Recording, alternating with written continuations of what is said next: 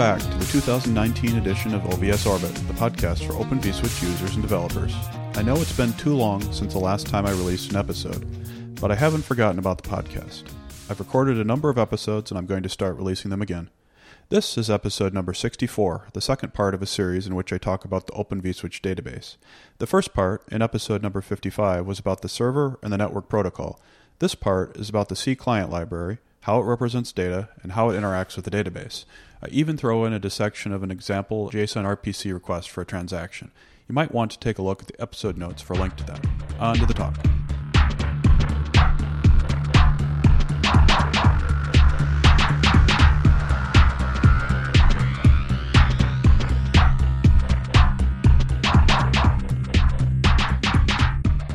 A couple weeks ago we had a talk on OVSDB and what it is and how the server works and how you set up schemas and so on. Today I'm also going to talk about OVSDB, but more from the client side.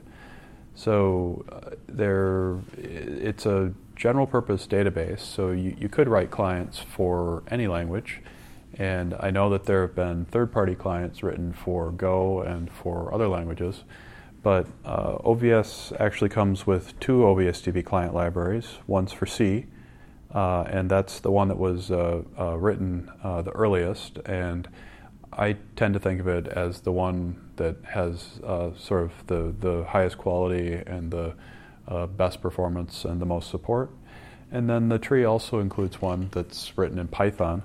That one is also, I'd say that it's pretty good. It uses the same sort of model as the C library that I'm going to spend most of my time talking about.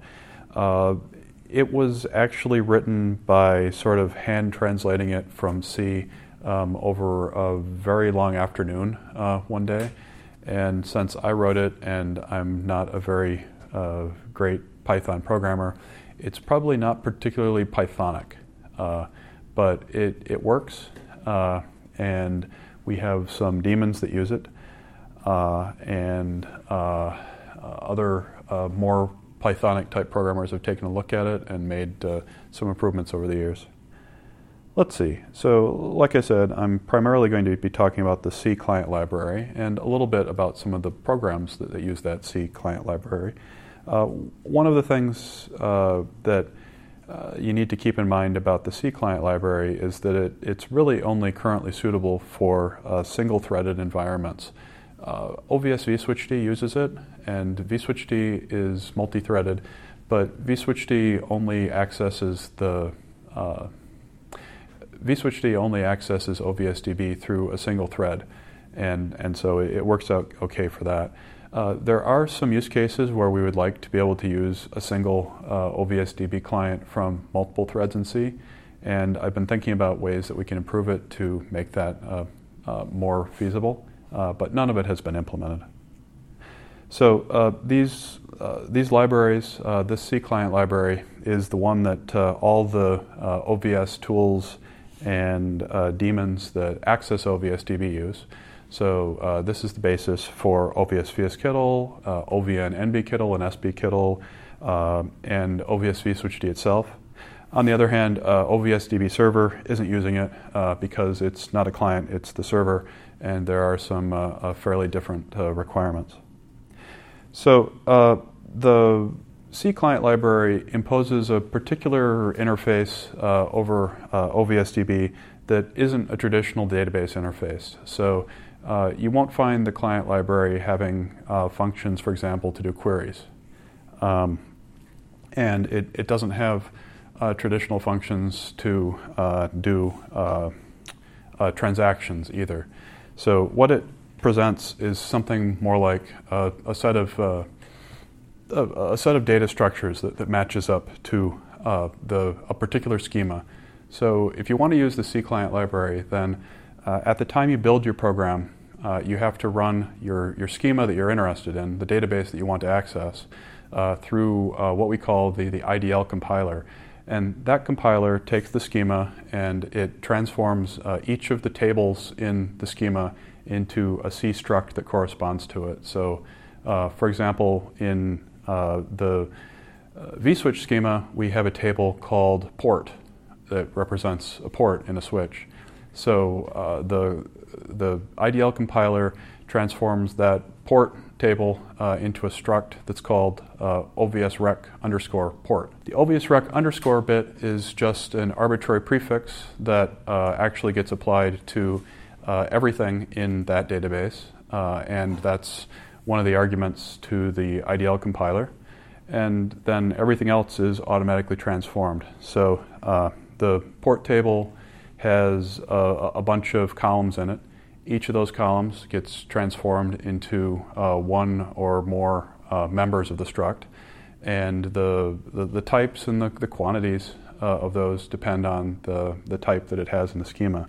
So if you kind of look at what you've got in your schema and then what you end up with in your struct, you get things like a column of integer type becomes an int64 in the struct. A real column becomes a double. And so those are the sorts of things that are really obvious. Strings become character pointers. When you have a column that is a set type, so that it can have more than one value, then generally that gets transformed into a pointer to whatever type it should be. And in addition, there is another member that says how many elements there are. So, for example, port has a column in it called interfaces, which points to all the interfaces that the port contains. So in the struct, that is one member called interfaces, which is a pointer to the interfaces, and a second member called n_interfaces. Since OVSDB supports maps, there's also provision for including maps. And those sort of, in general, end up as three members. So you would have the number of elements, and then a pointer to the keys, and then a pointer to the values. But we don't actually use those much in OVSDB, except in one particular case where we fairly often have string-to-string maps.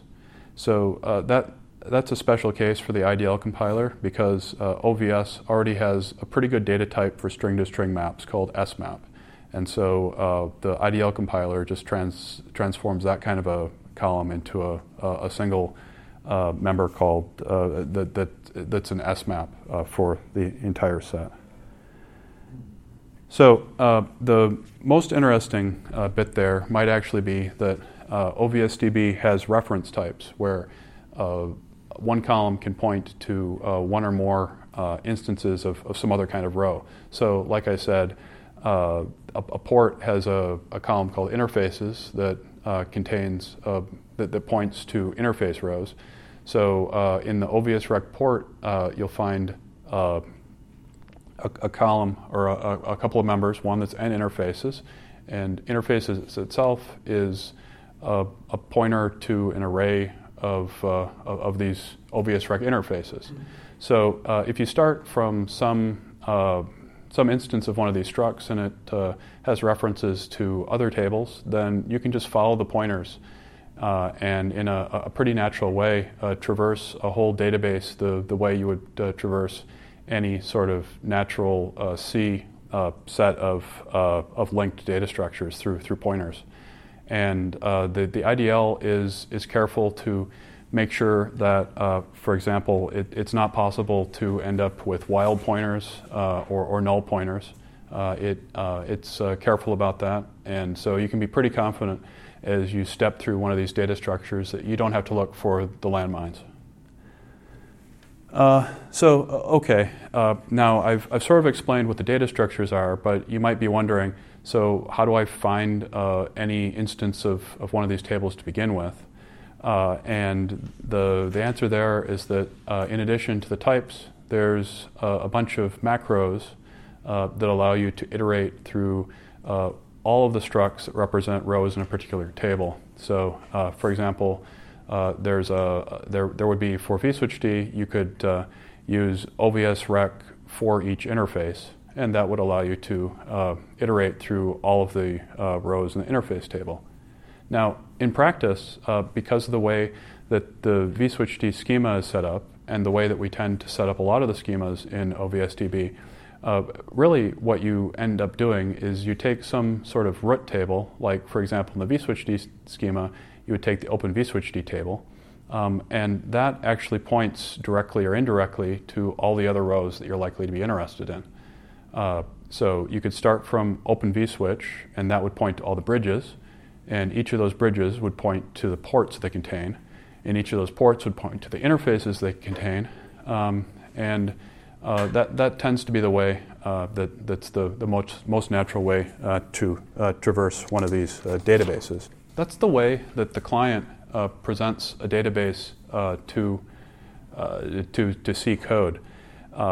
You might be wondering, so what is it actually doing to get this?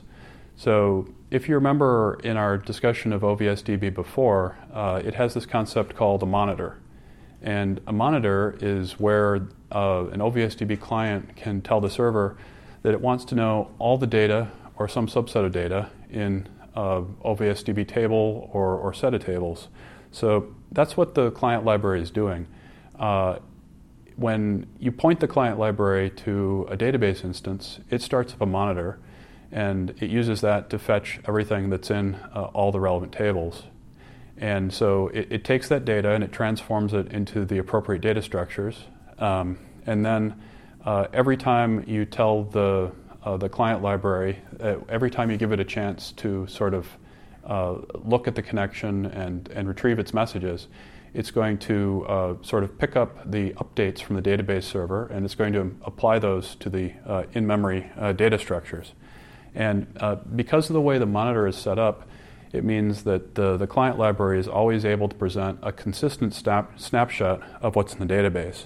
It should also be a recent snapshot because the database server always sends the updates to the client as soon as the changes actually occur. And because the monitor also only sends the deltas, it's also fairly efficient. As small changes occur to the database, those small changes get sent directly to the client, and it's able to apply them cheaply. So there's also some details behind the scenes, so that if the database is changing so fast that that the network between the database and the client is not able to catch up, then it sort of backs off, and when there's enough lull in the change that it's able to represent it in the bandwidth available, then it will send that update. The alternative, the naive way to do this would result in the server sort of queuing data and keeping buffers that just expanded infinitely, and eventually the database server would run out of memory. This is something that we actually ran into at one point, but I believe that we've come up with a strategy of back off here that should allow that to fairly gracefully work out anyway. I've mentioned how a C program can traverse one of these databases just by starting from some table and then following pointers. There's a few subtleties here that are probably worth mentioning. So one is that if your client code that's using the library needs to retain pointers to any of these data structures that represent the database, that's pretty risky because suppose your code does this, and then you call into the client library, it retrieves some sort of update from the server that says that row was deleted. Then the client library is going to free that record, and suddenly you've got a pointer to freed memory. So the usual strategy that the code that uses the client library takes is it tends to not assume that data in the database is going to remain there from one main loop to the next. Instead, if there's data it needs to keep, then it makes a copy of it and stores it in whatever sort of internal form is appropriate. So this sounds really inefficient, that you're essentially making a second copy of everything in the database in your memory. In practice, it isn't quite as bad as that, because usually what you find is that the data in the schema, while it's appropriate for the user and it's a good representation for them, it isn't exactly the form that you want to be using actually in your program. You need the data usually in at least a slightly different form. So you often have to make a second copy in any case.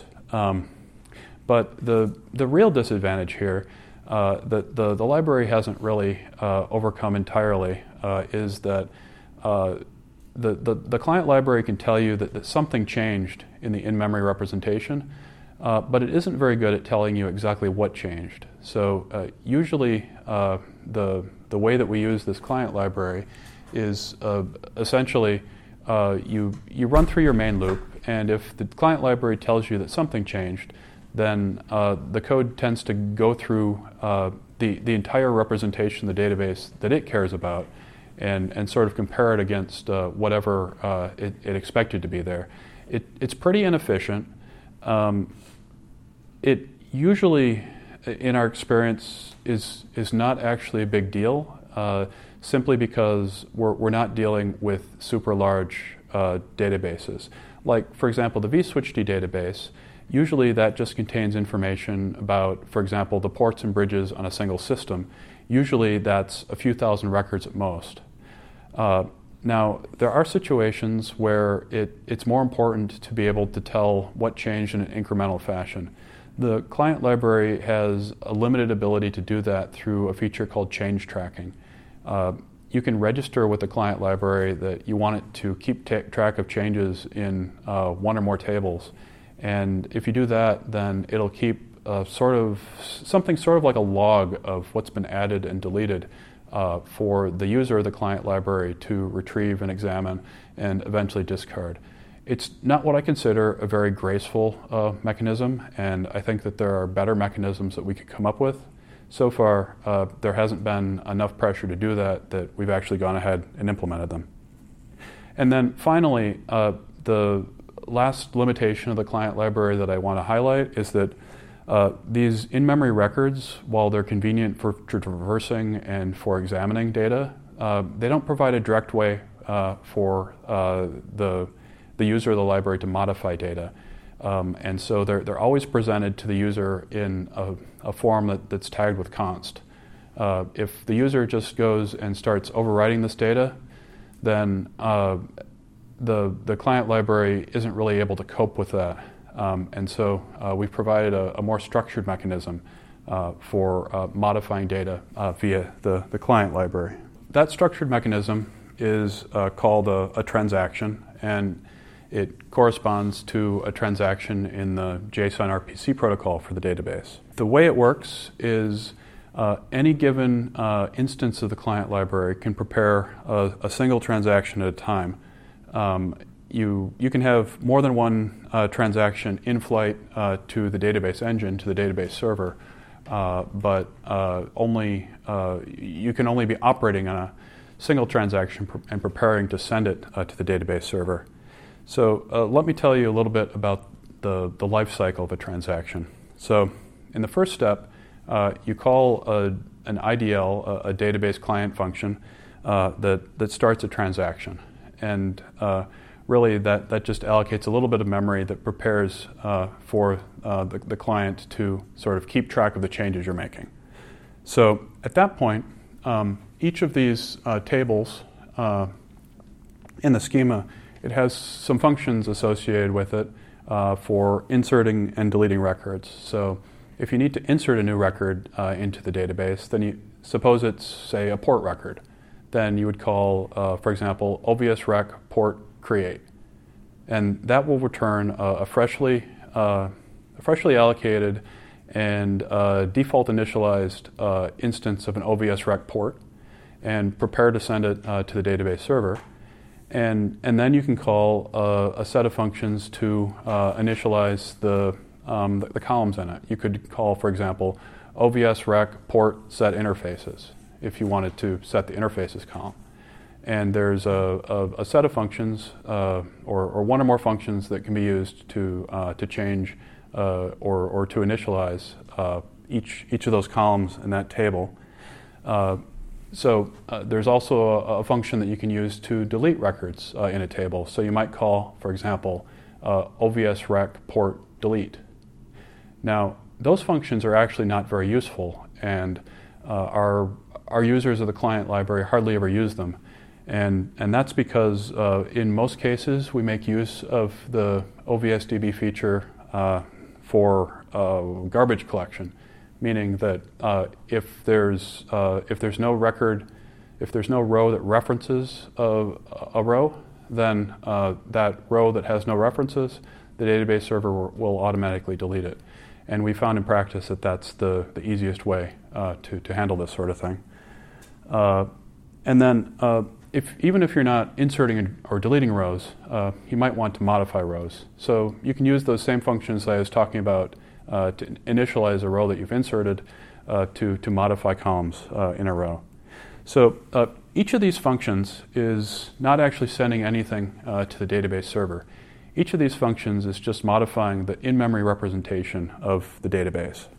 So at some point, you'll decide that you've done all the modifications you want, and so at that point, you can call a function either to abort the transaction or to commit it.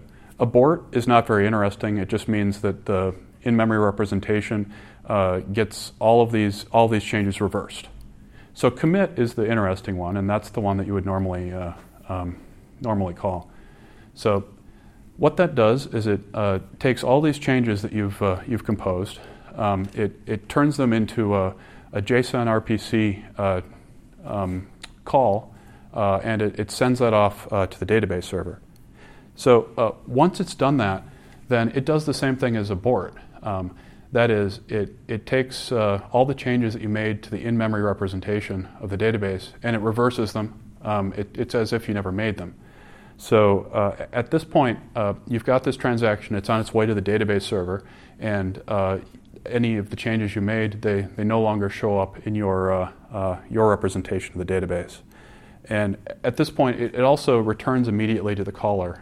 And so you get to go along with whatever you're doing in your program while the database server receives and thinks about and returns some sort of a response to the transaction. So later on, there's some later trip through the main loop of your program where you call into the client library, and the client library receives the response from the database server. And the database server can have one of several responses. One might be that your transaction was accepted and applied, and in addition, here are the changes that occurred to the database as a result of that. Another one might be that there was a consistency problem. In other words, that there was some kind of a race between the changes that you made and the changes that somebody else made to the database. And basically, that other transaction won, and so you need to retry your transaction by examining the database, seeing what further changes need to be made. I mean, maybe that other client actually did the same thing you already wanted to do, so maybe your transaction is moot, or maybe it needs to be updated. So you might need to try again. There can actually be a couple of other things that can happen too. One is that the database connection might have dropped. So, for example, suppose there was a networking problem, and the database server couldn't return a reply. So the client library will notify you of that, and then you need to retry it again too. And there's actually a funny corner case that's a little hard to deal with, but doesn't matter that much in practice. What can happen is that you sent your transaction to the database server accepted it and committed it durably, wrote it to disk, etc. And then only at that point did the connection to the database drop. So so that means that you never actually got a proper reply, and there was, from your point of view, there was just a networking problem.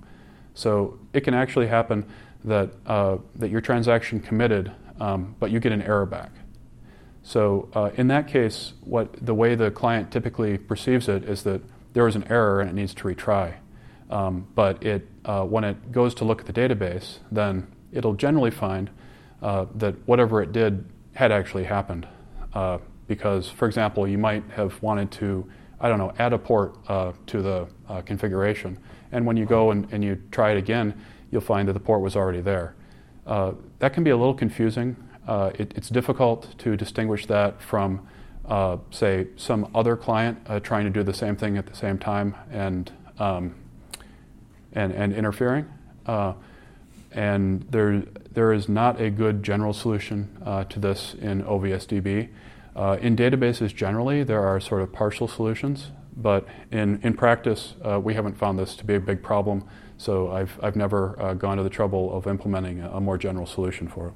I have a question on the transactions. Yeah. So you said the transaction can fail because of a race, obviously. Yeah. There's an inconsistency in the database.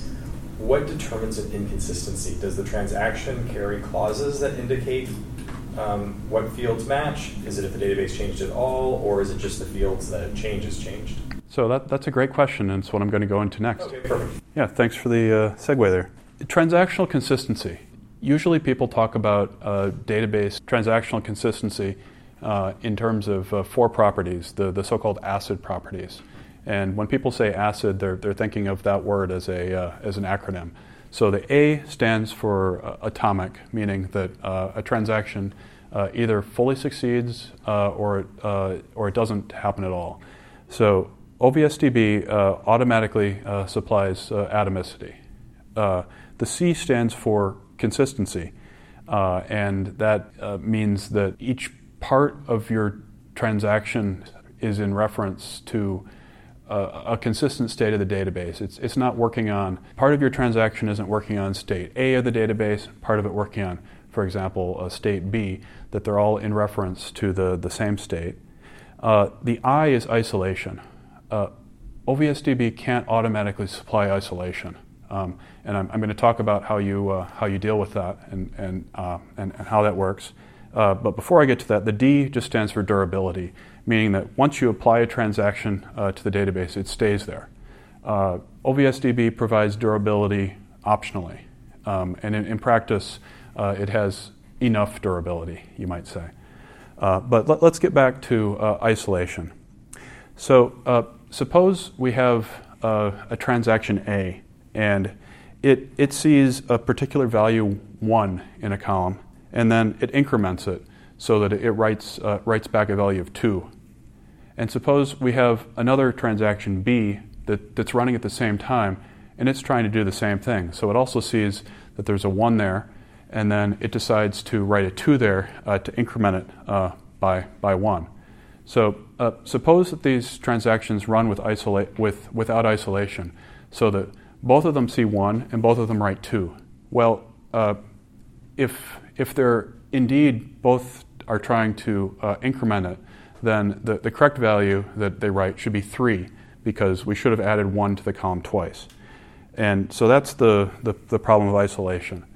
So if you use sort of a traditional database, like a SQL database that supplies isolation automatically, then what's going to happen is in SQL you would start this out by saying, I'm going to start a transaction, and then you would use a select statement to read what the value is there. It would give you the 1. And then you would use an update statement to write a 2 back, and then you would commit your transaction. And so a traditional SQL server, it would be able to tell that when one of these transactions runs, it would be able to succeed. And then in the second one, it would realize that after you did your select, the result of the select changed. So when you tried to write back to that column, it would abort your transaction saying there was a transactional consistency problem. OVSDB just doesn't have this mechanism. If you try this with OVSDB, if you tell it, okay, read what's in this column, and then you tell it in a separate transaction, because you can't combine these sorts of things in a transaction. If you told it in a separate transaction, write back that value too, it has no way to connect these two, the read and the write. It will not be able to automatically abort either transaction, even though they're writing based on bad information. So instead, in OVSDB, the clients themselves have to be responsible for ensuring transactional isolation. And the way you do that is by adding what I tend to think of as assertions to your transactions that do writes. So in this case, each of these transactions, A and B, they would start out by through some mechanism read the database. Normally, most commonly, that's with monitors. You could also use a transaction that did a select. That's fine too. But when you go to do your write, then you would actually put two operations into that transaction. The first operation would be an assertion that the column's current value is 1. And if the column's current value isn't 1, then that assertion automatically aborts the transaction and it won't go further. So what happens here is that one of your transactions, your transaction A, for example, will succeed, and then the second one, when you run it, it'll hit this assertion that the value is still 1, it'll see that it's changed to 2, and it'll abort. And at that point, the client will re-examine the data in the database. It'll see that there's a 2 there now, and so it'll write a new transaction that says, first assert that the value is 2, and then write a 3. The transactions are isolated, but only because the clients are smart enough to do that. What I want to do now is go through a more detailed example that actually shows a real transaction that OVS VSCTL would implement. Here, what I'm showing you on the screen is first of all an OVS VSCTL command. It's a simple command. It just says add a new bridge, call it bridge 0. And then below it, what I'm showing you is the transaction that a real OVS VSCTL call sent to the database server to implement that. So I'm not showing you the contents of the database that's modifying, but it's pretty simple. It's a database that was freshly initialized as more or less empty by running make sandbox. So this is creating the first bridge in an otherwise empty database. So what we've got here is the arguments to the transact JSON RPC call. So the arguments are an array, and the first element in the array is the name of the database that's being modified, so that's the Open vSwitch database. And then after that, the other elements of the array are each an operation to include in the transaction. So the first operation here is a wait call. And what that is one of those assertions that I was talking about. So it's called wait because you can actually make OVSDB run transactions that are delayed until conditions are satisfied. In this case, though, it gives it a timeout of 0. So if the condition isn't satisfied immediately, then it will abort the transaction. So what it's waiting for, or what it's asserting, is that in the Open vSwitch table, that the column bridges that the column bridges is equal to the empty set of bridges, and then that applies only to a single row of the table. Now the Open vSwitch table only ever has a single row, which is the configuration for the entire vSwitch. So that makes sense. So what this is really asserting is that there are currently no bridges. That makes sense because it's expecting pretty soon to insert the very first bridge into the table. Let's see, the operations after the wait are kind of in a random order. The order doesn't matter very much. So you can see that there's an insert operation into the bridge table. That operation, it creates the bridge with the name BR0, as we asked, and then it also creates it with a single port that points to this funny thing called a named UUID. And all that means is that this port is going to be the one that we created somewhere else in the transaction. And as you can see, it matches this port operation here, where we're inserting a new port into the port table. And the port has name BR0 because in OVS, every bridge always has at least one port that is named after the bridge itself. And the port points to another one of these named UUIDs. And if we look down here, we should be able to see that we're creating we're creating an interface that matches that. So this port has a single interface. It is also named BR0. It has type internal, meaning that it's internal to the bridge, that it doesn't represent, say, a physical interface on the system. So that's all the insert operations up here. Let's see what other operations we've got. So now that we've asserted here at the top that we've got no bridges currently, we're also updating the bridges column in the Open vSwitch table so that it points to this bridge that we just created up here a little bit. So that makes sense. And if we were doing this update without having done that assertion, then we could race with some other vsKittle instance that is, for example, creating a different bridge or creating another bridge with the same name. And then toward the end here, we have a couple more specialized types of things. So the Open vSwitch table in the Open vSwitch schema has a couple columns that are designed to allow clients to figure out when the changes that they've made to the schema, when they've updated the configuration, when those have actually taken effect. So this operation here called mutate is taking the value in the next config column in the Open vSwitch table and incrementing it by 1. And that happens atomically. It's a way to get past this limitation on how you have to first retrieve the value and then assert on it, and then write it back. But it only lets you do certain operations. Like in this case, it's just incrementing it by 1. So it's using mutate to increment next config, and then it's also going to read back and retrieve the new value of the column. And so what happens is that if you invoke OVS vsKittle in the most normal way, then it'll only return to the command prompt after whatever changes you made have actually been put into effect.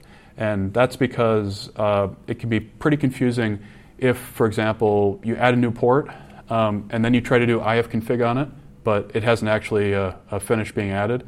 So these are the sort of semantics that people normally want. So it retrieves this value that it's set, and then once the transaction commits, then it's going to wait for OVS vSwitchD to finish that configuration and write that value back into a column called current config. And so it waits for current config to be at least whatever it set next config to. And then finally, we have this operation at the end that is this common operation. I mentioned this before when we were talking about OVSDB. So this is just a human-readable kind of thing, and this actually ends up being written into the on-disk database log. And so if you ever look at the database log later and you're wondering, okay, what was the purpose of this transaction, then it'll tell you. It says that somebody running at the bash command prompt ran OVS vsKittle add br, and that's what the purpose was here. And your controller, if it's well written, will provide that sort of additional semantics to let you know what the controller was trying to do. So that's the entire JSON RPC transaction that corresponds to a add br command. So that's the end of my notes, so I can take questions. I think it might be just because it's the details. It could be easy to miss. There's like the underscore UUID, and then there's the non-underscore UUID. It would be worth mentioning that like with the where command. Yeah. Okay. There's a couple different uses of UUID here. One is that when we've got something that's a JSON array here in square brackets and has a UUID in quotes followed by an actual UUID, then that's how the JSON RPC for OVSDB represents the value of a UUID. So what this overall thing here is saying is that the column named underscore UUID equals this particular UUID.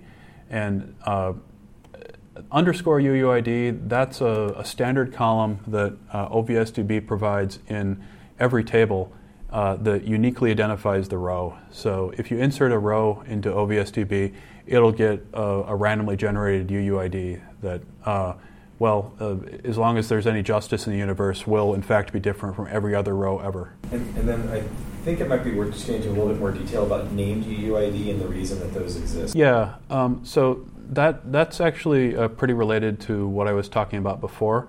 So the OVSDB server is what assigns these row UUIDs, these underscore UUIDs. And until you've told the OVSDB server to insert a row and it's told you what the UUID of that row is, you can't predict it. So the natural way to do this sort of thing would be to insert all of these mutually referential rows, the bridge, the port, the interface, etc., and just use whatever UUID they were going to have. But you can't know what that UUID is until the database server has told you. So the protocol has this feature where you can tell it, I don't know what the UUID for this row is going to be, but for the purpose of this transaction, I'm going to call it whatever the string is. And so that's why we have these UUID names. That means that designates a UUID or a row for the purpose of a transaction. And then named UUID is a way to refer back to that as necessary elsewhere within the transaction. So it's kind of an indirection mechanism. And I don't think that the name UUID name actually, like that has a UUID in it, but it can actually be any string. Yeah, that could be Alice or Bob or whatever string was convenient. And they just happen to contain UUIDs in this case because it was convenient for the client library to do it that way. So this message can be dumped as a JSON RPC interface? This output here, this is what you get if you add -v JSON RPC to the command line on OVS vskittle. So that will cause OVS vskittle to log to the console and everywhere else the full contents of all the JSON RPC messages it sends or receives. So you'll get this in a much harder to read form because it won't include any line feeds. But you'll also get all the other transactions that it makes. You'll get the data that it sent and received to retrieve the initial contents of the database and the database schema. There's actually 3 or 4 round trips that happen when you do OVS vskittle command. Basic question. So just to understand this, so we have the vskittle application which is linking the OVSDB client library, and it's calling the APIs provided by the client library, and the client library is actually making the JSON RPC call with the OVSDB server. That's right. And that's what it prints. Like if you give the -v JSON RPC, yeah, you actually print what's actually happening at the IPC. Yeah, that's right. But I don't think OVS vskittle links with OVSDB client, right? It's links against the IDL. So there might be some confusion here. I've been talking about the client, meaning the client library, the whole time. It doesn't link against the OVSDB client executable, which is just a thin wrapper around a lot of these JSON RPC calls. And I think that's something that some people have, there's been confusion in the past, is that all of these like OVS vSwitchD and OVS vSKETL, they all use the CIDL. They don't have, there's not any like special calls that they're using. They're just using the same interface that anyone else would want to use if they're writing a C program. Right. There's no specialized or privileged interface for any of the OVS programs. They all go through the same public interface that's documented in RFC 7047. I think it might be worth, if you can do it off the top of your head, discussing a little bit about the IDL, because it's interesting how it generates, mappings that are specific to a particular type of database. Yeah, I could pretty easily pull up an example of that. Here's an example of a particular table in the OVSDB database. So this table has 3 columns in it. One's called mappings, and so that column is an integer to integer map. So you can see that the key here, there's 2 arrays, one of keys, one of values, and then a number, so that you can iterate through all of them. And then it has 2 string columns. And in the database schema, it's marked as always being present, not being optional. So the compiler actually adds a helpful comment here, so that when you're writing code, you can look at the header file and realize, oh, I don't have to worry about checking whether this particular column is null or not. I can always just automatically use it. And then if you look at the list of functions that go along with this particular table, there are several of them. So you can call this function if you have a row UUID and you want to get the record for it. That's something you rarely want to do, but it's available. The function or the macros I mentioned earlier are for iterating through all the instances, all the rows for a particular table. There's also functions for modifying rows that we should be able to find somewhere here. So if you've got a row and you're initializing or you want to modify it within a transaction, then you can use these functions to do it. And then there's some more esoteric types of functions, like OVSDB server allows you to only conditionally monitor some rows based on values of their columns. So you can use functions to set up that sort of thing. There are functions that allow you to do sort of partial updates to columns by adding or deleting individual keys or values. Most of these functions never get called. Most of these functions are not actually useful for any given column, but the IDL always generates all of them on the off chance that you might want to use them. So here's an example of a table with more rows or more columns in it. So the bridge table has tons of columns. Here's an example of one that's a string-to-string map, and the IDL generates the SMAP data structure that's a lot easier to work with than, say, 2 arrays of pointers to strings, and so on. And here you can see a reference to another table, so that if the NetFlow column is non-null, then you just follow the pointer to the NetFlow settings for a particular bridge. Probably obvious, but this file is generated based on the schema, and so if you do like a get grep, like if you're looking at the source code, then like get grep won't return any of the database calls. And so, but it's one of these things that's kind of obvious in hindsight, but sometimes when you're debugging something, it can be surprising when you can't find the call. In the second week, actually, I hadn't compiled my workspace, right. And my C scope was like, I was looking all over for this OS corrects. Yeah, this code is pretty good at adding the prefix to everything relevant. So if you see anything with an OVSREC _prefix, it's probably defined in this header file or the .c file. And then, of course, there are similar headers for like the the OVN schemas. So it's all generated by the same program. So question here. So essentially, when we say the library, the code is the header file and the .c file, and that's what you link against your application and call these APIs. Yeah, those APIs do call into sort of a central library that does a lot of the heavy work.